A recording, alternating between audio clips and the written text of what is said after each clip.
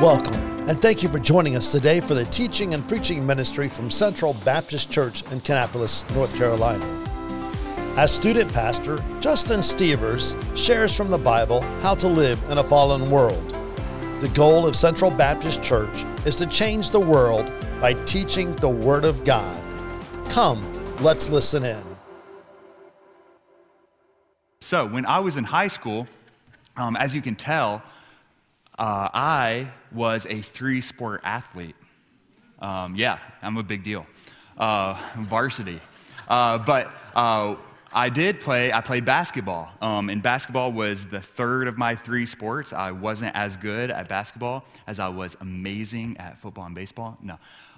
But I wasn't, I was just playing basketball for fun, right? I was playing basketball to stay in shape for baseball, right? Because you really need to, according to Big Papi, stay in shape for baseball.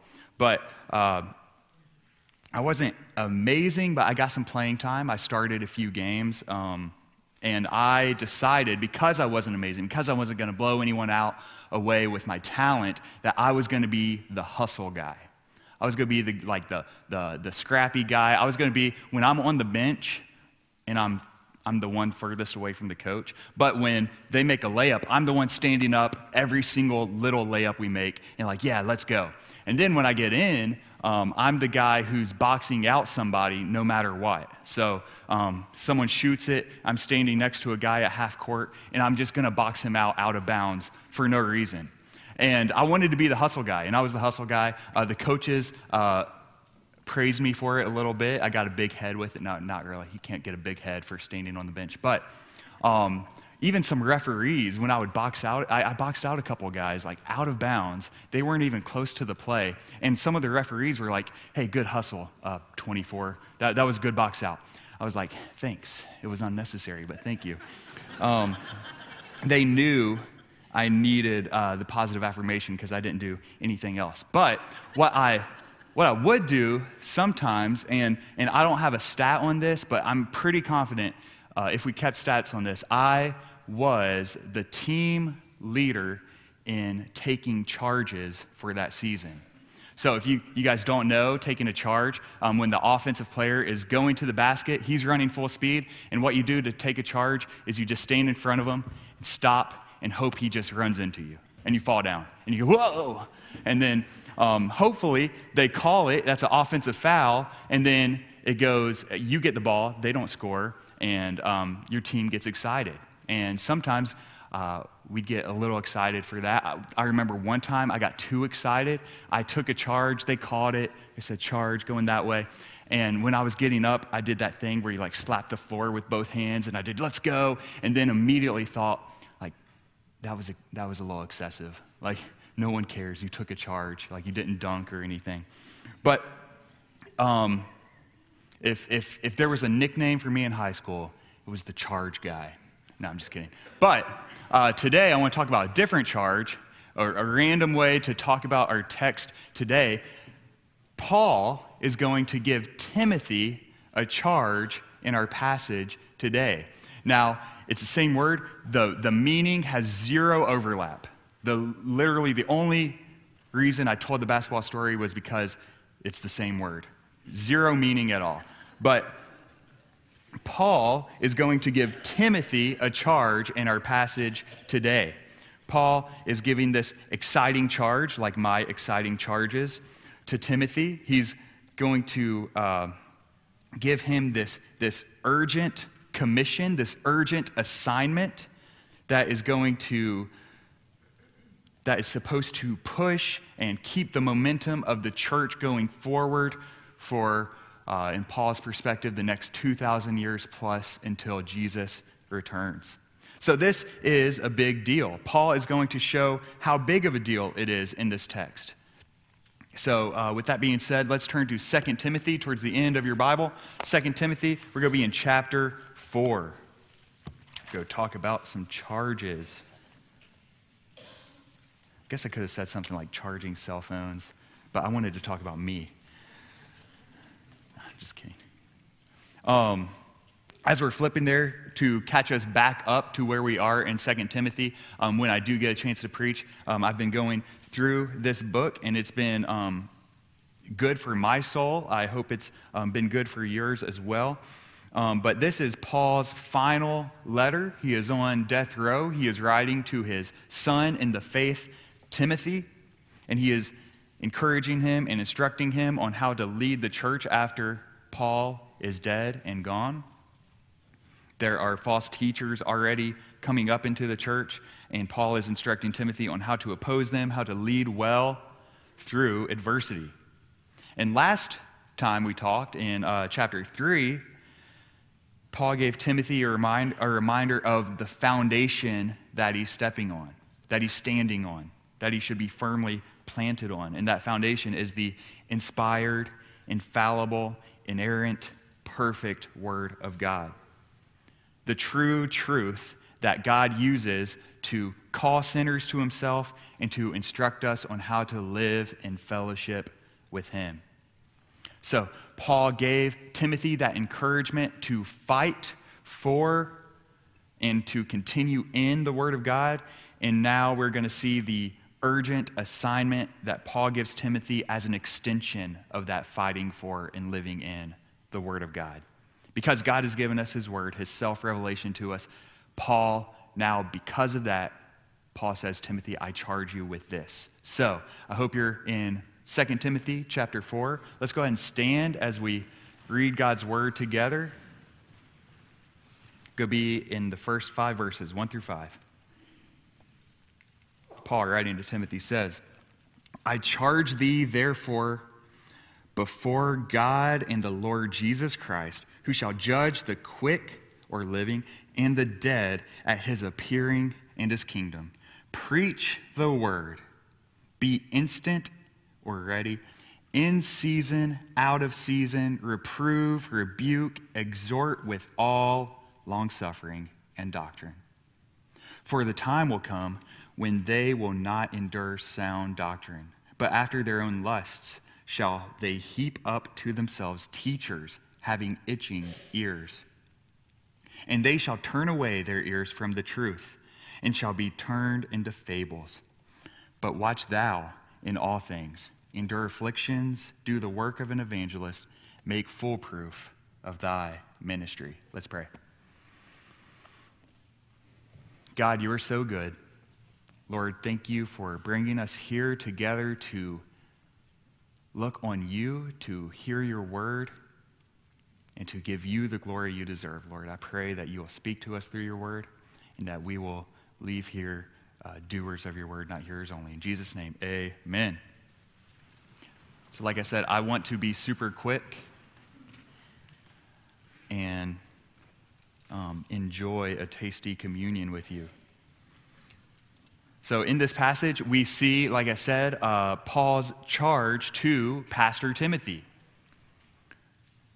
And I want to look at 4 truths about this charge that we see from the text. 4 truths that we see about this charge. So first, in verse 1, I want us to notice the severity of the charge, the seriousness of the charge. Verse 1, I charge thee, therefore, before God and the Lord Jesus Christ, who shall judge the quick and the dead at his appearing in his kingdom. So before jumping in, if you have the King James, you notice that 1, 2, 3, 4 words in there, it says, therefore. Whenever you're reading your Bible and you see the word therefore, you should always ask what it's there for, right? And therefore is there to continue Paul's argument. So he's pointing back to what he previously said.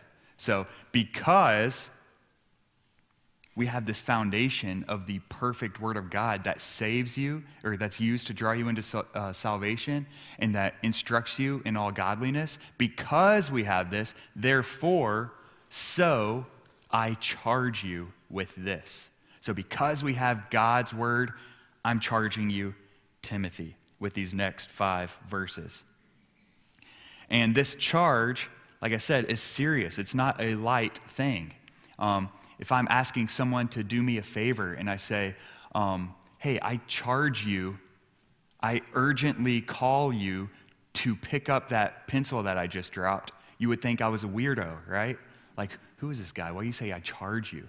Like, Paul says, I charge you. Like, that word alone shows that Paul is saying something serious here. He's giving an urgent mission, an urgent command. I charge you.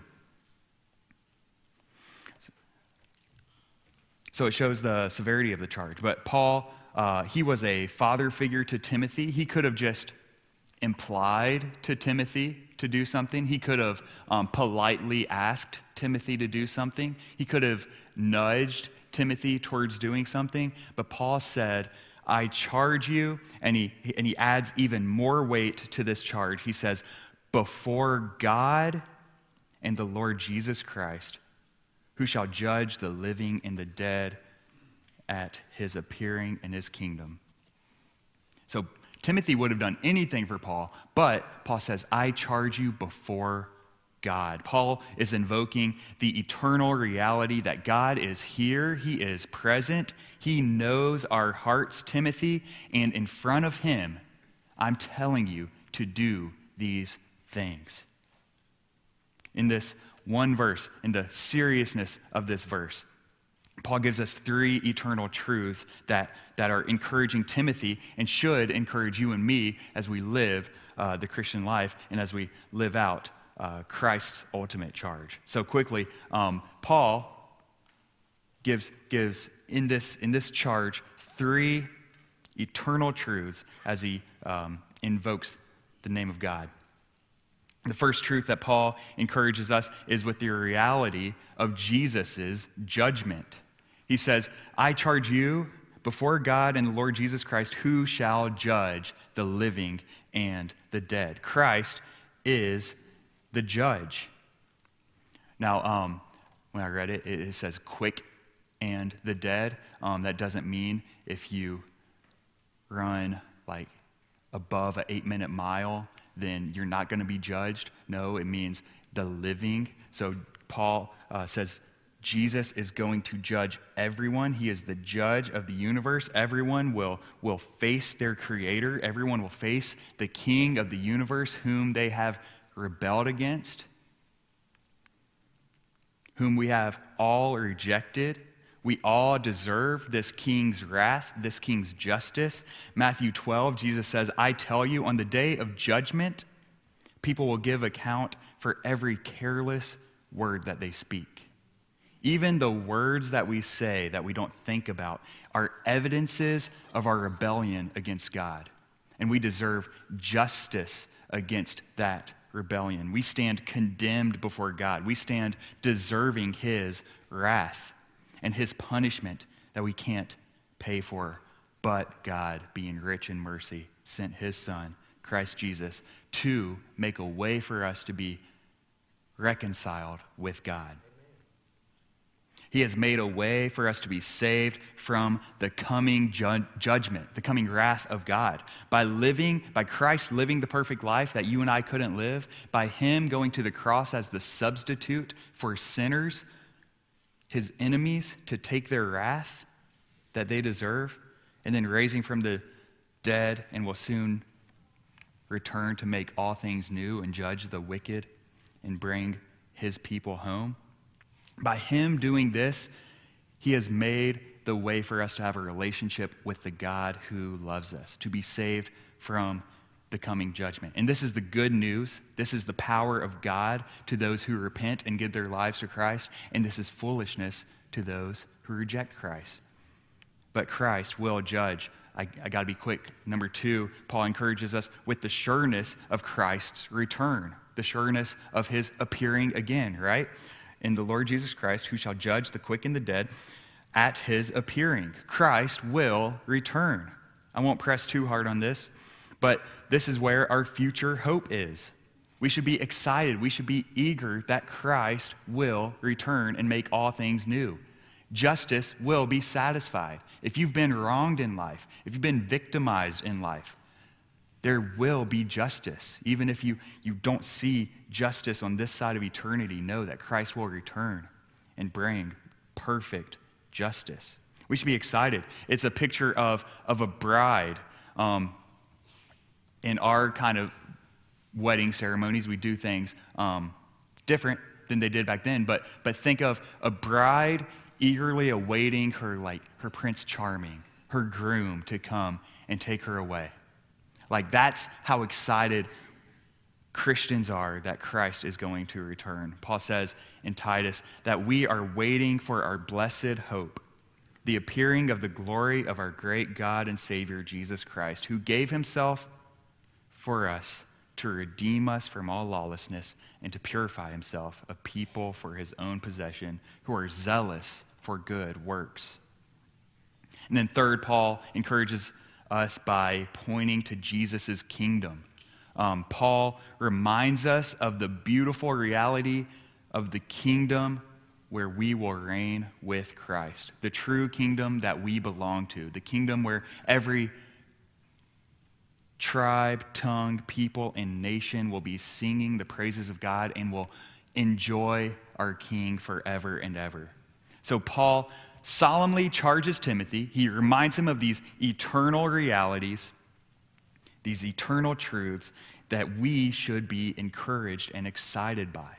So let us, like Paul, think about these eternal realities. Let us, like Paul and Timothy, have an eternal perspective. Let us fix our eyes, set our eyes on Christ and his kingdom.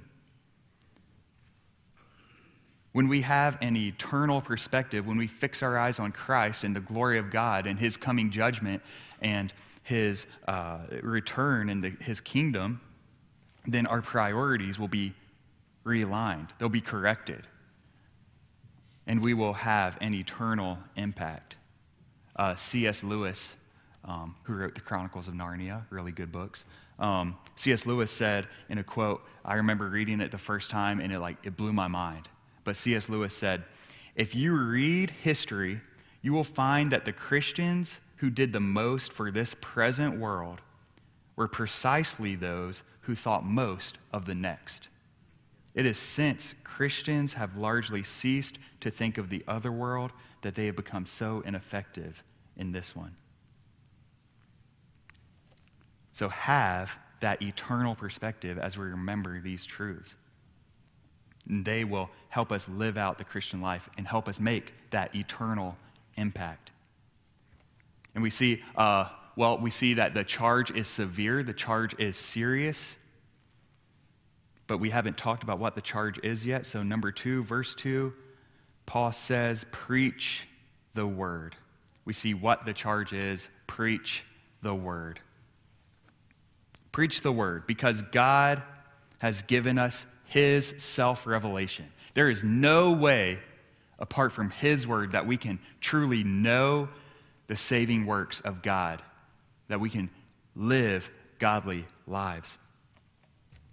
It's the only way we can know our Creator. And because of this, in the presence of God and his eternal purposes, Pastor Timothy, preach the word, Paul says.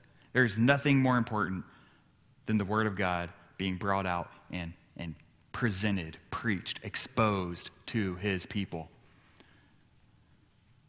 or to people in general. Remember, there is no way to know God, the God who loves us, apart from his word. Faith comes by hearing, and hearing by the word of Christ, Romans 10:17.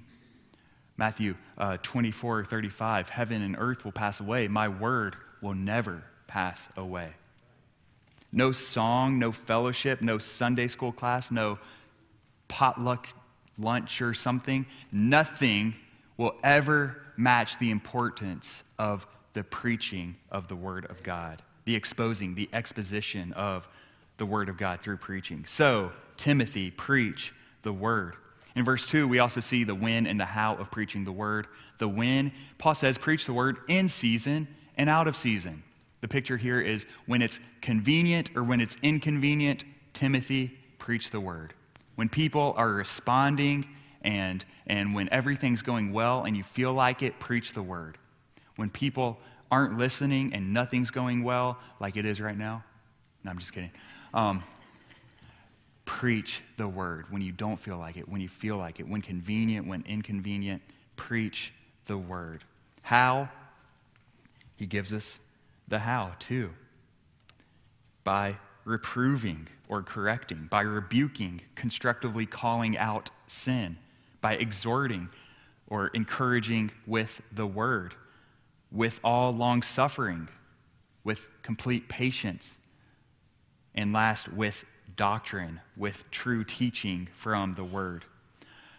Well, okay, you might say. I see that this is an important passage for pastors. I agree with what you're saying. Pastors should preach the word in season and out of season, but 99% of us in this room aren't pastors. So what does this mean for me? Well, that's a good question. I can think of a number of applications, but one, look at the example. Look at how important Paul and Timothy view and take the word of God. Look at their whole life is centered on the word of God. This is Paul's last words, right?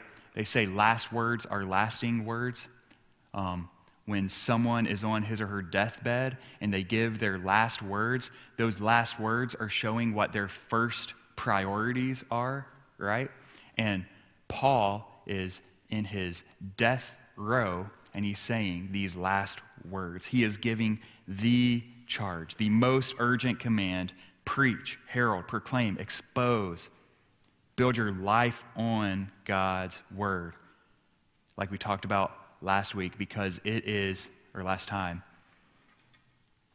more important than the food we need to survive. Do we view the word as that important? Are we starving for it? A couple other applications will spill into the next point, so let's keep moving. Number 3, notice the why of the charge. Verses 3 and 4. For the time, not so, because. For the time will come when they will not endure sound doctrine, but after their own lusts or desires. That Greek word, epithumia, is the word I used to remember in Greek class by give me a piece of that pizza. I desire it. That's irrelevant. Desires. But after their own lusts or desires, shall they heap to themselves teachers having itching ears, and they shall turn away their ears from the truth and shall be turned into fables. May this never be said of us. This for or because. The time will come when they won't endure sound doctrine. This is why you are to preach biblical truth. This is why you are to preach biblical, solid sermons, because there will be a time. And spoiler alert, it's now. It's from the time of Paul to even now where they won't like sound doctrine. Well, some people might say, I don't like the word doctrine, right? Doctrine divides. It gives people reasons to fight and disagree over silly things. We need to care more about unity than doctrine, some people say. Well, those people are right. Doctrine does divide, but it divides truth from error. Any unity in the church has to be unity built on and built around total truth, and that truth found in the Word of God. It was the doctrine of the inerrancy and authority of Scripture that split the Southern Baptist Convention in the 70s and the 80s. The churches that denied it, they left. The churches that held the inspiration and authority of Scripture, they stayed, and they were united around the Scripture and its teachings. So we should care about doctrine and theology because God cares about our doctrine and theology, or He wouldn't have given us His Word. Now, this doesn't mean you get to heaven by having perfect theology. It's not just us Southern Baptists and no one else, right? Because we have all the answers. No. It doesn't mean that there aren't people who are unnecessarily divisive over small parts of theology. There are those people, especially at Bible college. But what it does mean is everyone from 5 years old to 95 years old, from atheist to Christian, everyone is doing theology. Everyone's a theologian. Everyone has thoughts about God that leads to their actions. Everyone does. So the question is, are we going to found and base our theology on the Word of God or on our preferences?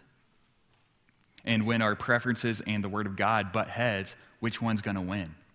And I hope we say it's the Word of God. And I say this about doctrine, last thing on this point, to the youth a lot. The better you know someone, the more you can love them, right? The height at which your knowledge of someone goes leads to the depth that your love for them can reach, right? The more I know Lizzie, the more I study Lizzie, the more I live with Lizzie, the better I can love her, right? The better I know that she is not like me and isn't satisfied with applesauce and Cheez-Its for lunch every day. She wants diversity and variety. And because I know her and because I want to show her how she's appreciated, I can buy her sushi now that she's not pregnant, and she can enjoy that. But my knowledge of her leads to me loving her better. Our knowledge of God, our doctrine, our theology, by studying and living in the Word of God, will help us love Him better. And then Paul continues, Timothy, a time will come when they will not endure sound doctrine. But after their desires, they will obtain a multitude of teachers for themselves, and the Greek says, to tickle their ears. Now, that doesn't sound appealing to me. I don't want my ears tickled by anyone. But they say, this is what it's going to tell them what they want to hear. It's going to tickle their ears. Because they want to turn away from true doctrine and biblical theology, people will gather all kinds of teachers who will tell them what they want to hear. And I think we can name a ton of examples when we, after we ate pancakes in Sunday school this morning that were delicious, made by Molly. After we ate those pancakes, we talked about this passage a little bit, and we could name a bunch of prosperity gospel preachers who say, God just wants you to be happy, healthy, and wealthy. That's all God wants for you. We can name all of those examples. You can open up a podcast app, you could turn on the Christian TV station, and you can find so many examples of these people who will tickle your ears. But it's not just prosperity gospel preachers. It's not just liberal theology preachers. There are so many preachers who say they believe the Word of God, and they come up and they read a verse, but then they preach an hour on man-made traditions or on their own preferences. And that is the same tickling of ears. There are so many ways we can fall into error. It's easy for us to develop itchy ear syndrome. We could easily slip into this temptation. So how do we prevent it? Well, there's two responsible parties. One, like Paul is saying, preachers are responsible. Paul says pastors actually preach from the Word of God. We call it expositing Scripture, right? Exposing what God has already said. Sticking with God's Word and His wisdom for His people. And number two, the other party that's responsible is you, the church member who's sitting in the pew, the congregation. The other way to fight itchy ear syndrome is for individual church members to know what the Bible says and to call good pastors. Did you know that pastors are going to give an account for their congregation on the day of judgment? Hebrews 13. But did you also know that the congregation is responsible for the pastors that they call? Galatians, I can't be here long because we got to take communion, but Galatians is a letter written by Paul to a church that just accepted all kinds of bad teachers. Anyone with a bad teaching, anyone with some bad theology, come to our pulpit and preach a sermon. Well, Paul writes a letter to the church. He doesn't write a letter to the pastors saying, you got to get this together. He writes a letter to the church saying, what are you guys doing letting these guys stand in your pulpit? So Paul is holding the church accountable for who is in the pulpit. So this is why we, as a Baptist and a congregational church, vote on pastors. Not because it's smart or wise, it is, but because it's biblical. We need to know the Bible, know the qualifications. of pastors in 1 Timothy chapter 3, and stick with those guys. Stick with those guys who are going to meet those qualifications, live godly lives, and preach the word. So remember that when Pastor Dean retires in 50 to 60 years, maybe 70, find a man of God who will not tickle your ear, but boldly preach the word of God, because you will be held accountable. Avoid itchy ear syndrome. Number 4, this leads to the extent of the charge, and that's verse 5. But watch thou, or watch thou means be sober-minded, be and have self-control. But watch thou in all things, endure afflictions, do the work of an evangelist, make full proof of thy ministry, or fulfill thy ministry. So he's saying 4 things here. I'm going to take them backwards. Fulfill your ministry. All of us in this room have a ministry. We're all called to make disciples and to share the gospel. So live out this call. How? By doing the work of an evangelist, by being in Scripture, by sharing what you're learning in your devotions with friends at work, by asking spiritual questions to your family members, and running to the cross with people. And we do that, as we live boldly for Christ, know that suffering, whether it's persecution or just life, is going to happen. And in that, run to Christ in your suffering.